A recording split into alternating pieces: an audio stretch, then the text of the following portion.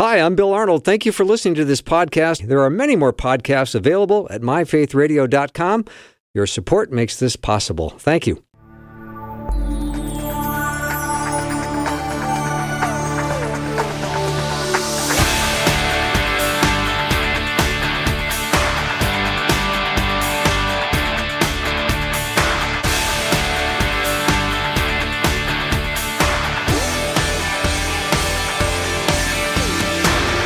And a warm welcome to the afternoon show. I'm Bill Arnold. And, often it's really healthy to ask questions and to raise concerns. And if you have doubts about your Christian faith, that's all good. But if you are doubting and ultimately rejecting aspects of the Christian faith, you're probably in a phase that we're calling deconstruction. It's a term that's usually applied to that process of ultimately rejecting aspects of your faith. And if you know someone who has walked away from their faith and you're heartbroken, maybe they've gone through what is called deconstruction. So I'm going to talk today to J. Warner Wallace, what it means when people say they are deconstructing their faith. It's kind of a head scratcher, so I know Jim will help me sort this out. Jim, welcome back. Nice to have you on. Really glad to be with you. You're right. There's a lot of folks right now who probably this is very personal for them. And I think sometimes you'll hear your loved ones might use that word. They might not. But it seems like that word in some ways, if you ask me, is kind of given kind of timeless skepticism, or it's kind of given them a new name, a new credibility, because we can just say, well, we're deconstructing. Now, remember that process, that the word that's usually used for this is really about a really critical analysis, right, of all the philosophical and the language that's used, literary language that's used. If it's done on a certain issue, it can be very academic. Most people who probably are saying they've deconstructed their faith may not have taken an academic approach to doing it, though. They're just borrowing the language, because I think it kind of legitimizes the process of skepticism, which we've really seen forever. I mean, you see people who are moving away. We're reading through Jude this morning, my wife and I, and you can see that in the earliest years of the Christian movement, there were people who said, you know what, I don't like it that way. I think God's like this, and have and tried to shape God after their own image, rather than realize that they're in the image of God. So this, I think, is just kind of, in some ways, it gives credibility to people who this has always been going on. Now the question is, what's behind it? What does that really mean, and what can we do about it? Yeah, Jim, I appreciate you saying that few take an academic approach. Sometimes they use the word deconstruct as a polite cover for what they really mean is, I'm demolishing my faith, and I'm not doing it academically. Right. Well, let's look at it this way. Isn't it interesting that God would provide us with enough evidence to determine that the Christian worldview is true, yet leave the evidence short enough to allow you the freedom to reject it if you want? I mean, it's like any trial that you do in front of a jury. I'm going to provide you with enough evidence to render this verdict. But there might be somebody on the jury, and this is how juries get hung, who would say, no, you know what? And they can find any number of reasons to reject the conclusions of the other 11 have said, he's guilty. Well, this one says he's not, or vice versa. And it's because the evidence for that one, isn't that interesting? Why would God do it that way? Why wouldn't God just overwhelm us so that everyone becomes a believer? Because I think that God this is the nature of free agency. It would mean nothing to God if this was an automatic decision, or that the evidence was so overwhelming, or that the presentation of God was so overwhelming that everyone, like a robot, just comes out believing in God. This is why it's said that, it's faith. It's believing that this is true, even though you could, if you want to. That most deconstruction is really about trying to construct a case in the opposite direction. Oh, good point. So a lot of this is that if I don't want to believe this, I can assemble some kind of case. Now, the question, of course, is it a good case? Is it reasonable? But the point is, it's not as though, and I tell this all, I think people are surprised, especially people who have been lifelong Christians. People have been raised in the church. They're surprised that sometimes I used to see this, especially 10 years ago, where somebody would offer an articulate, well-structured objection. And for many people, it's like the first time they've ever heard an articulate, well-structured objection. And they're shaken by it. And I think if you've done enough criminal trials, you realize that defense attorneys are always going to offer a structured, articulate objection. And so it's just don't get shaken by the fact that there's another view out there, or that I can make a case for another view. I've had defendants, attorneys make all kinds of great articulate cases, only to have this guy eventually confess after we convict him. Wow. So clearly, it's possible to make an articulate defense for somebody for something that's not actually true. And Scripture obviously tells us that we need to scrutinize our faith. I think in Acts 17, where now these Jews were more noble than those in Thessalonica. They received the word with all eagerness, examining the Scriptures daily to see if these things were so. So we're supposed to scrutinize. We're supposed to fact check, and we're supposed to have, I think, a reasonable skepticism. Yeah, I always talk to people who maybe are Christians, but they're not fond of apologetics, and they're asking, why do we even need that, right?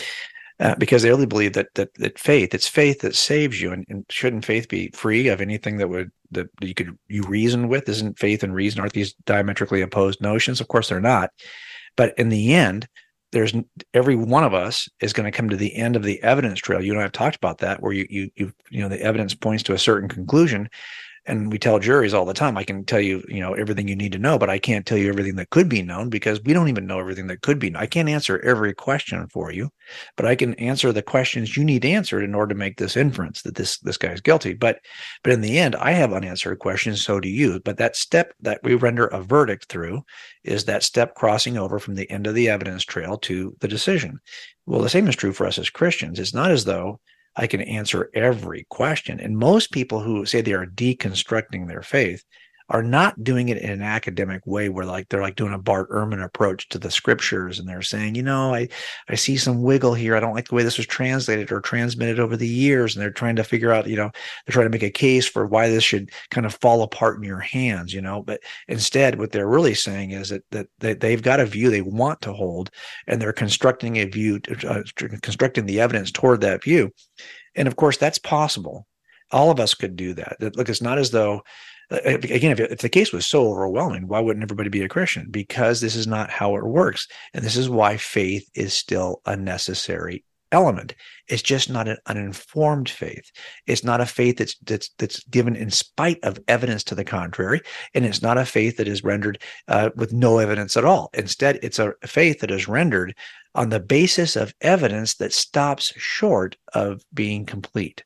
Mm-hmm. Because every case, and by the way, everyone does this. Everyone who's listening right now renders a verdict, makes a decision, actually steps in a car without any number of questions answered about how the car works. You stick your key in a lock. You don't know how that tumbler works. If I asked you, explain to me how the lock works opening your door this morning, you don't know, but you still stick your key in. You have enough evidence to know that key will open your door, even though you have many unanswered questions about the nature of the lock. Well, the same thing is true for any of us that are going to render a view about by the way, atheism cannot explain how the universe came into existence, why it appears to be fine-tuned, how life originated in the universe from non-life, why it looks like it's designed when allegedly it's not, how we have consciousness, how it is we have free agency, how it is we think that there are objective, transcendent moral virtues, and how we can even explain evil without some standard of righteousness that transcends all of us. Look, these are questions that your atheist worldview holders cannot answer, yet they hold on to their atheism. So every one of us who holds any view of the world must hold it with open, unanswered questions. And by the way, you could find yourself then deconstructing whatever worldview you have. And where are you going to do it? You're going to do it in the unanswered questions. Mm-hmm. J. Warner Wallace is my guest. You can learn more about Jim at coldcasechristianity.com. If someone was to start the deconstruction process, Jim, do you think that it's prompted by suffering in their life that they can't reconcile, or do you think that Christianity is finally just cramping their lifestyle and they'd rather live for themselves, or do you think they're looking through the lens of culture and say, well, Christianity isn't as nice as it could be to everybody, therefore I'm going to start deconstructing? Yeah, I think it's all those things. And okay. One way to kind of capture it is that the vast majority of these kinds of motives are morally based. So they're either morally based because, number one, they don't understand why a loving God would allow this immoral thing to happen in the world. They are morally based because they maybe want to do something that they think they should be allowed to do and they find moral, but they don't, God doesn't seem to agree. Or it's that God throughout history has done something that they now consider to be immoral. And so it's all morally based, right? I was listening recently to a Tim Keller. I love Tim Keller's preaching because he's one of those apologists who happened to be a pastor. So, and here he is working in New York City and serving there with a congregation of skeptics who would be brought in who are coming from the city of New York, very secular group. And one of the points he made is that, if you don't look, if you think you can question God, but God can't question you, your God's not big enough. Like if there is a God, you could question God, but your behavior is something that also God could question. So I think in the end, we have to let go of this. We have to say, okay, look, what's driving this? Most of it is moral, but it's not necessarily the kind of moral that you might be thinking of. It's that either one, it's a problem of evil. Two, it's that they want to do something they find to be moral when the scripture says it isn't.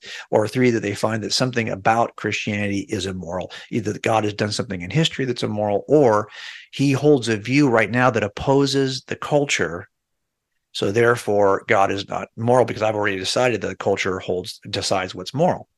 So in the end, we are very fond of questioning God, but then when God questions what we do, we are like, no, there's any God that would question us. We can't accept, but we, of course, get to question God.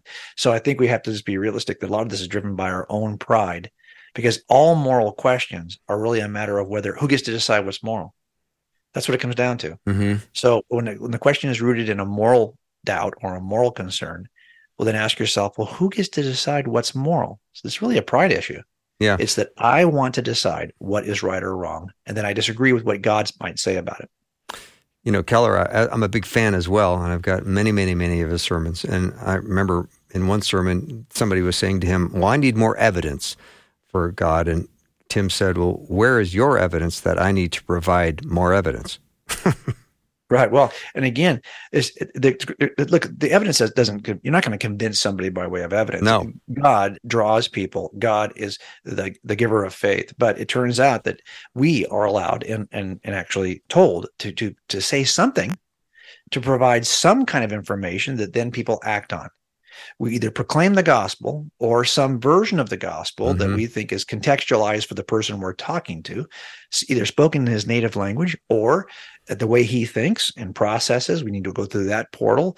And that's why sometimes with me, for example, I was an evidentialist and I needed to hear the gospel through an evidential approach. What does that mean, Jim?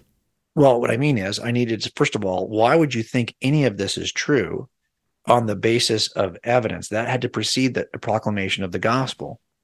Because if you think about it, every theistic worldview makes some kind of claim about how you can be reunited with your maker or achieve the most that God has for you in the next life. So the question then becomes, well, okay, so since everyone makes some kind of not gospel, but some kind of claim about eternity or a claim about achieving something that is the best God has for you, well, then the question becomes, why should I listen to this one? And there's so much noise out there that I wasn't willing to listen to any of them. So for me, I had to have that gospel sent to me in a way that, hey, first of all, the resurrection occurred. And that resurrected man is in a different category than every other religious leader who ever came before him or came after him, because there's only one resurrected man. And that gives him a certain kind of spiritual authority. If you've been to the other side and been back, you might want to listen to that guy. So I think that's where I needed, that's the kind of the approach I needed to have to kind of soft. And God knew that. Now that may not be what your brother needs or what your kids need, but I think in a world that is arguing, like I just wrote a book for next year, and where I'm looking at all the sociological studies. It's amazing to me how much sociologists will do their best to try to make a case for anything is good enough. Any kind of marriage is good enough. Any kind of relationships are good enough. Wow. And they have to really twist the data in order to get this to work. It turns out that God describes us the way we really are in Scripture. And if you see that, then wouldn't you like to know how to flourish? And especially, so that's why I think in the end, it's deconstruction. Sometimes it's just that you're trying to construct something that will allow you to live the way you want to live. Mm, And a lot of that is not necessarily based on whether it's true, but does it work for you? yeah. And those are two different things. Yeah, really well said. I'm curious because there are many, many listening right now that may have a son or daughter or husband or wife that have really started to drift away. They've questioned the faith. They've said it doesn't make sense anymore. Instead of holding on to the essential claims of Christianity, they've replaced some of those with popular ideas or culturally relevant things that aren't relevant to Scripture. And if you are in that situation and would like to let us know, I'd love to hear how that is going and what you are working through. 877-933-2484. We're talking about deconstruction, kind of a polite term for more demolishing your faith. But we're talking to J. Warner Wallace. You can learn more about Jim at coldcasechristianity.com. But I'd love to hear from you if you had a prodigal that doubted and questioned and then ultimately rejected their Christian faith. We'd love to hear. 877-933-2484. And of course, if you have a question or comment for Jim, that also is the same number. 877-933-2484.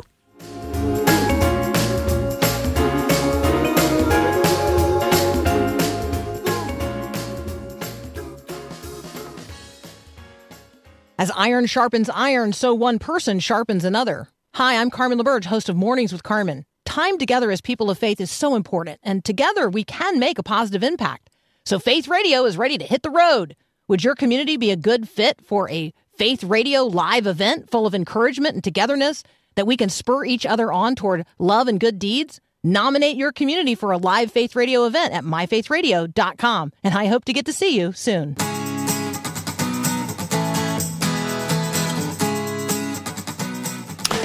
My guest today is J. Warner Wallace. You can learn more about Jim at coldcasechristianity.com.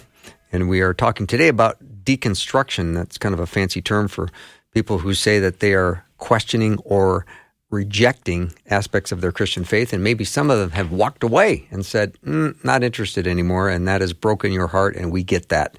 And we are always wanting to pray for your prodigals. So let us know how we can do that. We care about each and every soul that has drifted away from the true living God, and we want them back. So thank you for tuning in. If you've got a comment or question, 877-933-2484.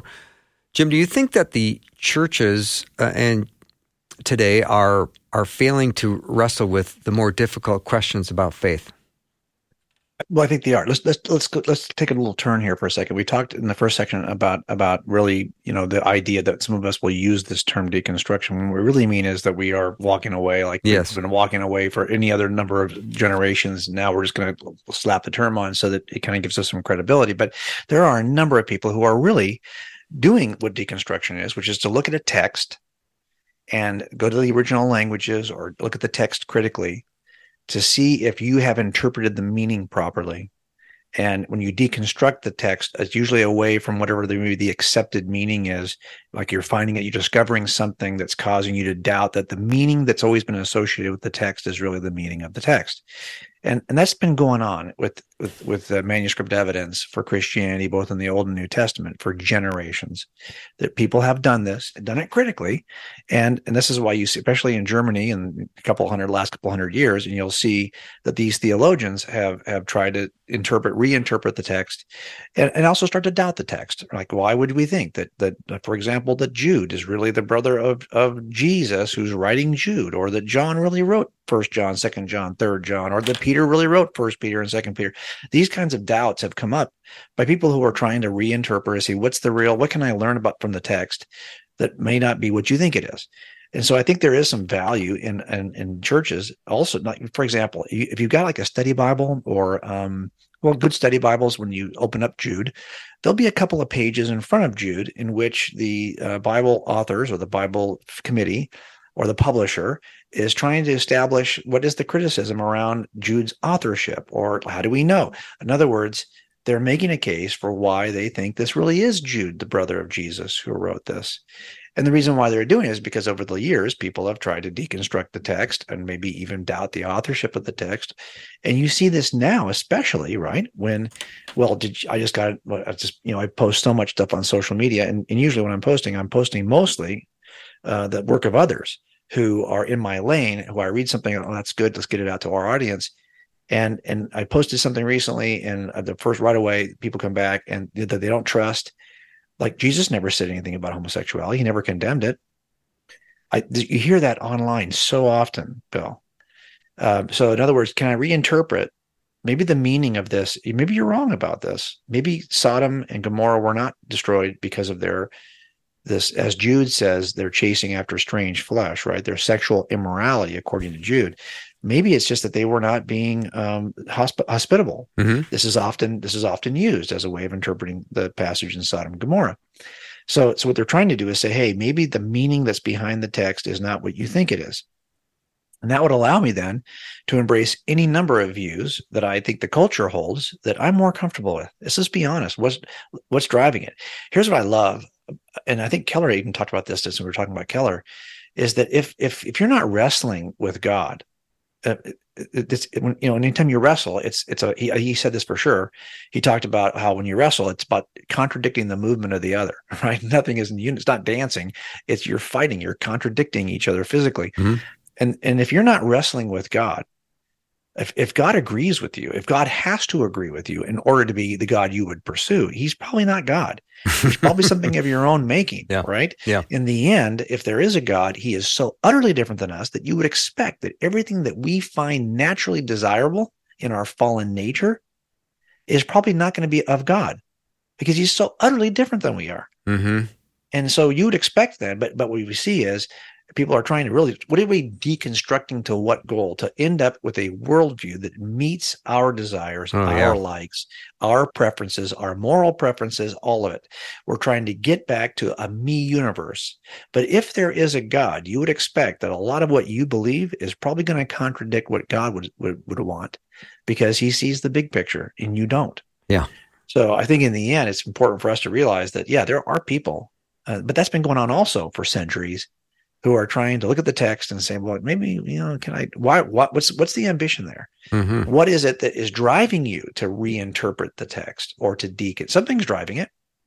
And it's not always, usually it's not that there's some, reason in the text it's that you're driven by something that you want to, now you're looking for cracks. Yeah, absolutely, Jim. So, yeah. Comment that came in, I believe people who walk away don't fully comprehend how much God loves them, and they also feel like they are rejected by biblical beliefs.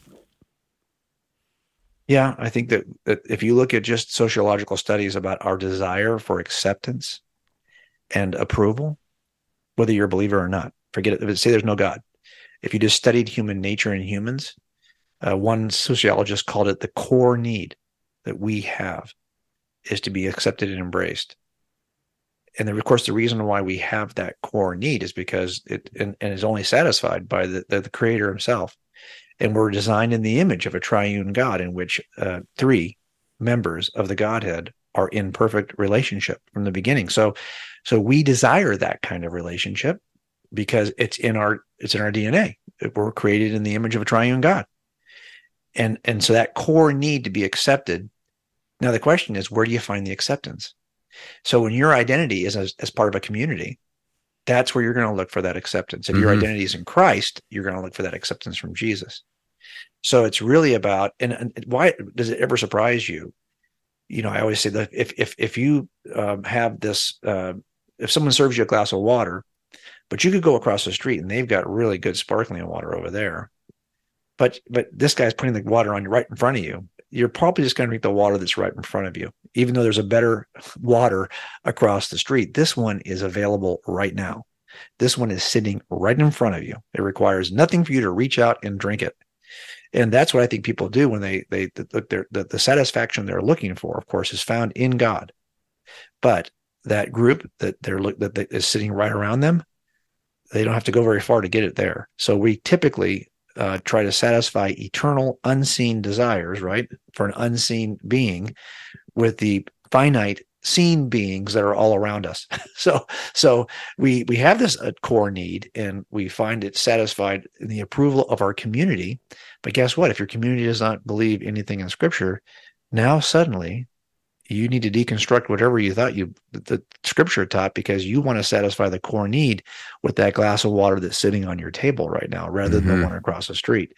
And I think that's part of what drives this. Jim, when I host a show in the afternoon and questions come in, and I always hope and pray that I will rightly handle the Word of God. And of course, I'm wondering if people are expressing curiosity, or if they're looking for a gotcha moment, or you never quite know. So I always pray with everything that comes in. And I'm not saying this is at all a gotcha moment, because it's not. But here's a really interesting question, and I believe this listener is just genuinely curious, because there's confusion. How is the resurrection of Jesus different from Jairus' daughter or Lazarus? Weren't those two resurrected? And, every question that comes in, I always pray that the answer will be, biblically satisfying and enriching, because I never want to create confusion. But, I mean, this is a great question. Well, right. So the God who can defeat death defeats death. Right. But Jairus, but the daughter and Lazarus, they died again. They weren't eternally resurrected. That's the difference in Jesus, is that he doesn't delay death. That's what happens with the other two.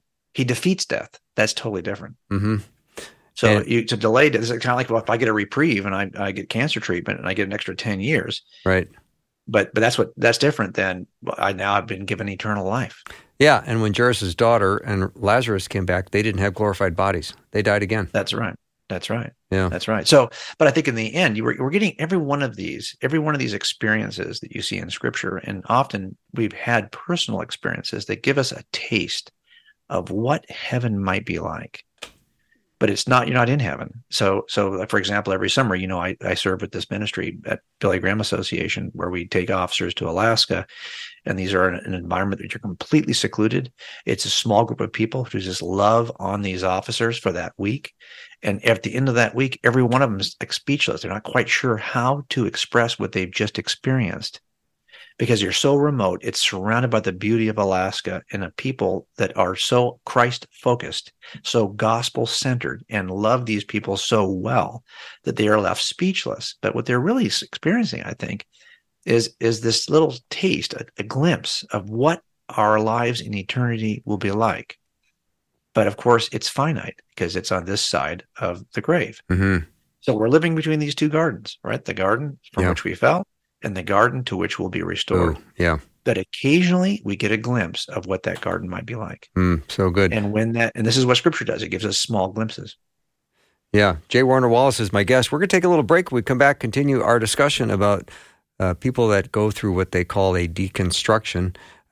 They're saying that their faith doesn't make sense anymore, and they start rejecting aspects of a faith they grew up with. And that they knew what they were talking about at the time, and now they've walked away. If you have someone in your life, a family member or a friend that you have walked with for a long time, because they're walking away from their faith, and you want to ask a question, let me know what it is. 877-933-2484. You can go learn more about Jim Wallace at coldcasechristianity.com. We'll be right back.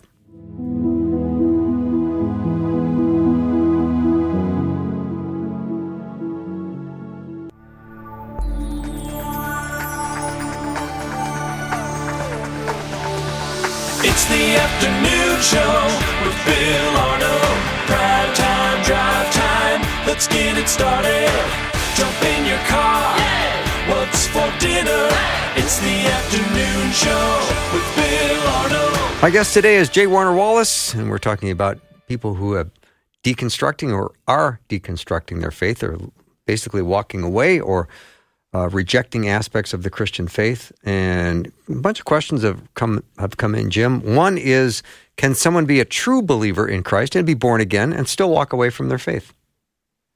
Oh, boy, this is like the classic question. It is. It comes to whether your faith can persevere, or it's a theological question. I actually think that no, you cannot truly be someone when it comes to faith because I think that God has the power to persevere those he calls, to preserve those he calls. And so I think what that would mean then is, and by the way, this is not unusual. This is not different than in all the time what atheists will say. They'll say, Jim, you say you were never an atheist. If you were a real atheist, you would never have really become a Christian. Interesting. So it's not like we're the only ones who do this. Right. Everyone on every side takes the same position. You weren't really if you've changed, then you weren't really who you said you were to begin with.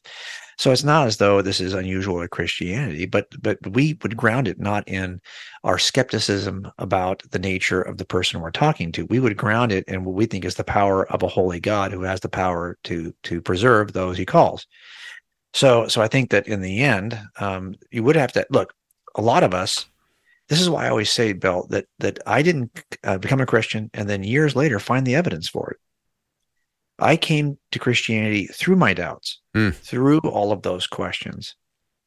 I think a lot of us, and this is why I'm concerned, when we've just had an experience or we were raised in the church, we get baptized when we're 8, and we've never really looked at all the reasons, all the stuff that's out there. And then what happens, you're 18 and now you're deconstructing because you never constructed your way in to begin with. Yeah, interesting. You never knew that there was a construction you could have made. So now you're finding all the reasons why I can now go chase whatever I want to chase. So I do think that if you're somebody, that's why I think in the end, it all comes down to how is it you came in, right?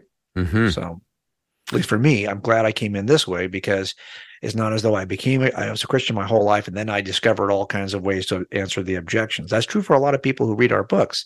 They're lifelong Christians and now they want to be able to answer the objections. But if you come in through your objections, then you're really already there before you even take a first move. Jim, when I hear stories of deconstruction, usually what I hear attached to those are stories of deep personal pain. It seems like something has been really wounding in that person's life. And that's when they start to say, I felt neglected or rejected or abused, and I just want to not believe anymore. What are your experience with that? Well, okay, I don't know if I can't remember if Bill, if you and I ever talked about this, but a lot of the work we're doing with trauma, if it's police officers or anybody else, is very revealing. How do you move past trauma? Trauma is this kind of thing that basically is defined typically as you have an expectation of the world or a way you see the world, and then something happens that completely shatters what you thought was true. And this doesn't have to be necessarily an injury. It could be any event in your life that shatters the way you used to think about things. Mm-hmm. So it turns out trauma is largely worldview based. How do I make sense of this? And when you suffer a trauma, it can knock you to your knees. And if you stay down there, that's called post-traumatic stress syndrome, right? This is a disorder. This is not being able to get back to your level of functioning as you first experienced the trauma.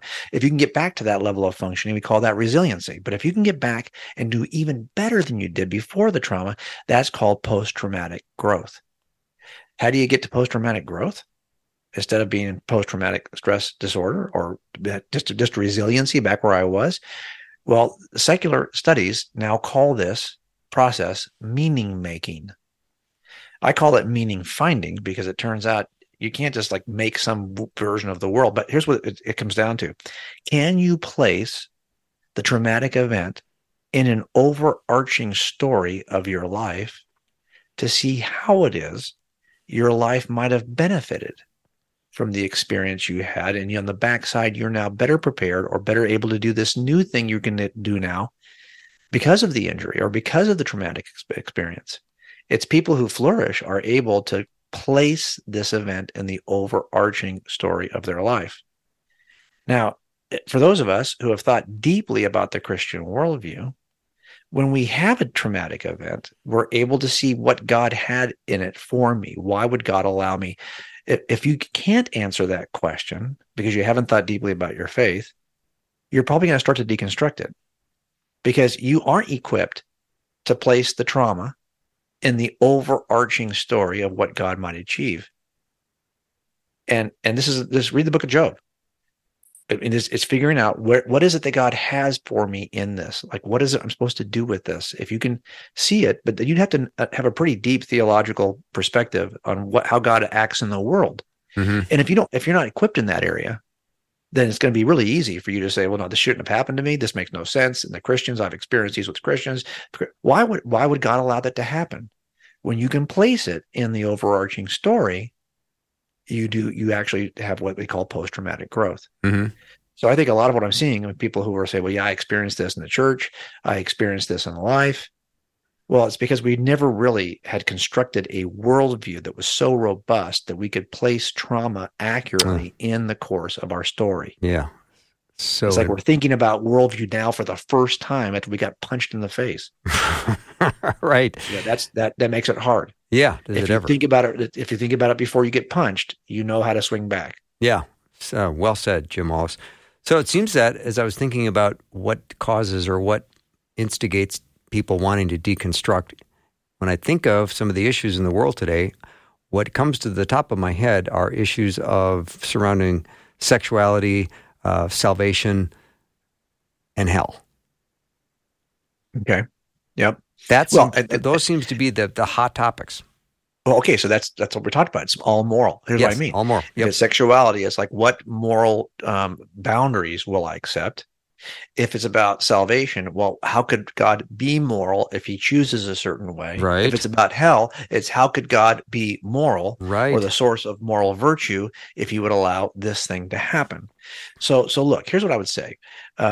If you got somebody, I think that sometimes bad answers or no answers are more debilitating in somebody who's like questioning and starting to question. I think you have to allow, we talked about this before, I think you and I were for young people, it turns out that questioning is not the cancer. It's if they're in an environment where they don't feel like they're allowed to question or their questions are utterly dismissed or discouraged. It turns out if you're in an environment with parents who are willing to talk about this, well, here's what I'm thinking. Here's another perspective here. How about this? Don't shout over or run over the objection. Hear it, be conversational about it. Don't be shaken by it. Don't react anxiously, but just have it be part of the app. Like, for example, if somebody says they think that Bill Belichick's going to be fired at the Patriots right now, and you love Bill Belichick, well, you can have a conversation at the table about this without probably getting anxious, right? You can just have a conversation about whether he's going to get fired or not. Okay. You just had Joshua Dobbs have an amazing game for the Minnesota Vikings. Yeah. I mean, okay, so these kinds of conversations come without anxiety, without a sense of urgent. I got to run you over with my view on this. Well, okay, so that this kind of conversational dialogue, interaction back and forth, where skepticism about Joshua Dobbs is allowed in our house, ends up producing pretty well balanced Vikings fans. Well, the same thing is true when we are asking questions about our faith. If you're in an environment where the questions are actually embraced, but you actually have an answer, or if you don't have an answer, you're willing to entertain about how to get it. It's in those kinds of places where young people sense that their parents are confident enough in their own beliefs that they don't get hysterical, that you have a much better chance of having kids who don't deconstruct. So it's up to us not to like point by point be able to refute you, because that just is running over people too, but to be engaged in a dialogue where we can talk about these things. I'm not going to move from my positions that I hold as a parent, and not every one of my kids is going to hold that same position. Now, here's what I think is really a challenge, Bill. And it may take me a couple seconds to parse this out, so maybe if you want to do it on the other side of a break. But let me just say that I think that the love of God is impossible for us to express to others, because God is the one perfect fullness of both grace and truth. We aren't. We are out of balance always. Yeah, Jim, that's a good tease. So let's take a break, and then we come back. We can tee this up again. Cool. All right, J. Warner Wallace is my guest. Please go to coldcasechristianity.com. Look at his books, his writing, his blogs, his podcast, and everything over at his website. It's sensational. We'll take a break and be right back.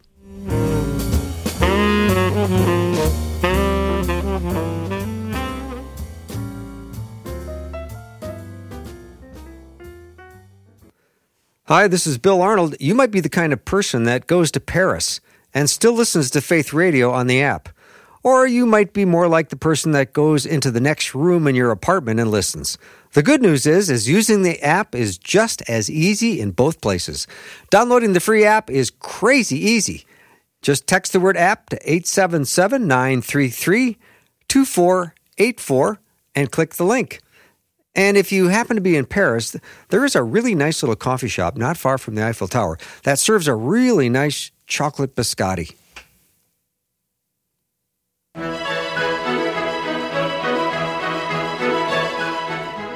I'm back with J. Warner Wallace. We're talking about deconstructing faith, and you have a loved one. I'm seeing many texts coming in, so I appreciate that. And if you can hang into hour 2, I think we're going to get a chance to answer a bunch of these questions that have come in.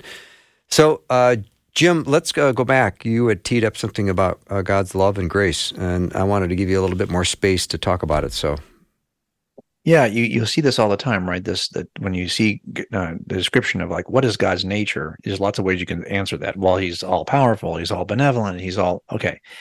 One of the quickest ways, and you see it over and over again in both the Old and the New Testament, is that God is the perfect balance of truth and grace. That sometimes you'll see it as justice and mercy. These two ideas that there's both truth and justice on one side of this balance. And it's not that God is somehow taking away from one to balance it. It's that God holds these two things in their fullness. And of course, if things are both full on both sides, they're balanced. And because God can do this as a perfect being, we can't. And what you'll see, for example, is that God is described this way as the balance or the perfect fullness of truth and grace in the Old Testament. It's in the Psalms. It's in many places. You'll also see it in the New Testament in the Gospel of John, the first chapter. It says that Jesus came in the fullness, think about this, of truth and grace. Now, is that just saying, well, Jesus is a cool guy? He said a lot of true things and he was gracious? No, that is a description for readers who would recognize it immediately as you're saying that Jesus is divine. Because only one being holds truth and grace in its fullness. That's God. Mm-hmm. And he comes in the fullness of truth and grace. He's God. So this is what the claim is. And well, if you think about it, that's how God loves. He loves by expressing truth and grace at the exact same in fullness. Now, every admonition in Scripture toward us is because we're out of balance in one direction or the other. You folks are too judgmental. You folks are not loving enough. It's this out of balance that God has to deal with in our nature. When we love others, we often think in order to love them, it's about just putting up with any kind of nonsense. It's all grace. It's all mercy. But there's no truth in that.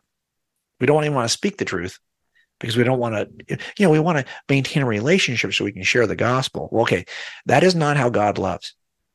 God loves by directing both truth and grace in equal fullness. So how do you do that? How do we do that? Because I could love somebody, take them to dinner, love on them in all these ways that look like physical affection, but then I'm going to speak truth about their behavior. I'm going to lose them. Well, there you go. That's the problem. And like we talked about, we're between the two gardens. Right. And now this is why we can never really love like God. But every time we try to, and why is it so difficult? Because it's not about all just mercy and all just, grace. It's about holding these two things in balance. Because that's what real love is. It's holding you, but also pulling you off the tracks before the train hits you. It's both of these things expressed in fullness. I don't do that well. And by the way, we constantly struggle with, can I say this at dinner to this person that I'm trying to win? Right. How do I level the justice and truth side and hold on to what their perception of me as gracious and merciful? This is where it gets in this. So I don't have an easy answer for you, but I know this. Most people I know who would say, well, I'm trying to love these folks, so I want to reach them with the gospel. No, you're not really, because as God loves, you would have to speak truth to them in equal fullness as you're expressing mercy toward them. Mm-hmm. And I get it. I understand your goal here. I want to honor your goal, but the reality of it is that that's not really love, not the way that God loves. Mm-hmm. Hey, Jim, here's a question that came in that might address exactly what you just got done talking about. I have a sister married to a man who was divorced and has 3 adult children. The children all married, and all their children live with someone. never married, and all have 2 or 3 kids. So my sister has recently started saying, as long as they love each other, God shouldn't have a problem. I answered that, of course, we love them, but it wasn't God's design. Any suggestions on how to further approach the conversation? Well, this is tough, right? Here's why. Because it turns out we don't, even all of us who would say we identify as Christ followers, we don't all love the scripture at the same level. We don't all have the same scriptural foundation. So in other words, you could, if I said, well, yeah, but does it matter if it lines up with what God's word says? Oh, well, I've already deconstructed God's word, so it allows for me to hold this view. Right. So there's the problem. Yeah. So in the end, what you have to do is we have to model it. We have to say, well, no, I love you, and I love the fact that you love them enough to want them to be happy. But at the same time, I also know that truth is important, and what God says is important. And do you even know what God says about this or that or whatever it may be that we are dealing with here? Jesus went into we have one record of Jesus drinking with these folks, that it was after Matthew gets saved as a tax collector, and he brings all those folks over to his house. It's not like Jesus, it's not even in one of the Gospels. It's not even in the Gospel of John at all. If it was something that Jesus was modeling so we could all copy it, you would think it would be in every Gospel.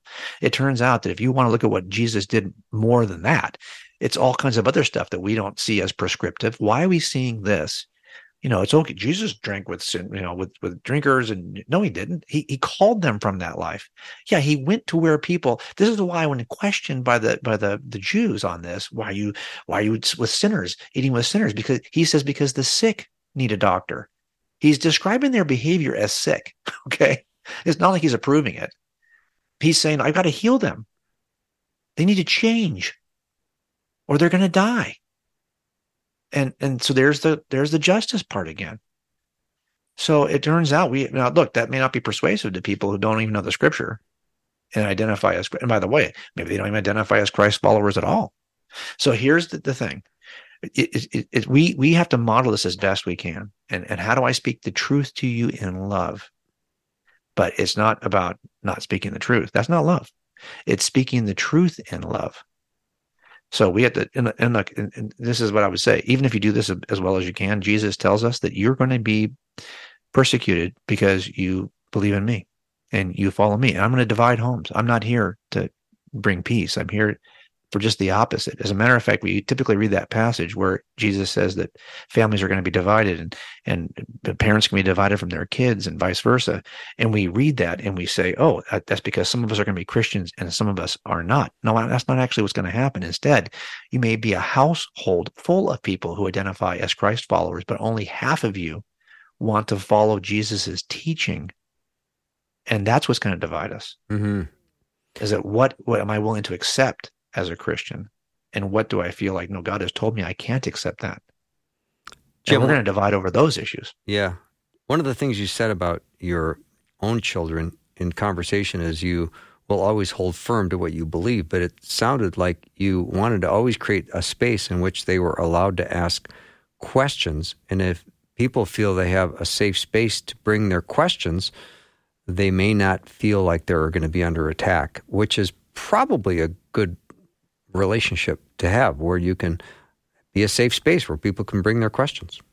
Well, and one thing you can do, and we're going to run out of time here, one thing you can do is you can at least, I don't necessarily want to express what I believe Scripture is teaching always in response to some statement from my kids. I want to be expressing that all the time. So that my kids already know how I would respond if they were going to bring this issue up, because they already know how I structured a case in my head from Scripture to get here. So, but at the same time, I'm wide open, and look, humility is super important, right? We talked about the value of humility, I think, on one of the prior shows. Humility, holding these things and saying, look, it's not about what I believe; it's about what Scripture is teaching. Am I going to bend my knee to this or not? There's times I can tell you that I don't even like that I can't embrace the cultural view on that, because it makes life a lot easier. Or you love somebody maybe who's active in a lifestyle that you cannot approve, but you love this person. They're part of your family. I wish the Scripture didn't teach this. Yeah. Boy, but it does, but it's not me. It's not me doing it. I wish it was different, but it's what God wants from me. Mm-hmm. Well, we as believers really need to lovingly engage with the seekers and the doubters, and answer their questions, even if it means answering, I don't know, and I'll look for the answer and get back to you. I think when you talk about having humility, Jim, when people complain about Christians, sometimes I hear that we're always too self-righteous. Well, this is probably true, because this is pride is the cancer that has eaten all of us, because this is why humility is the only cure. Yeah.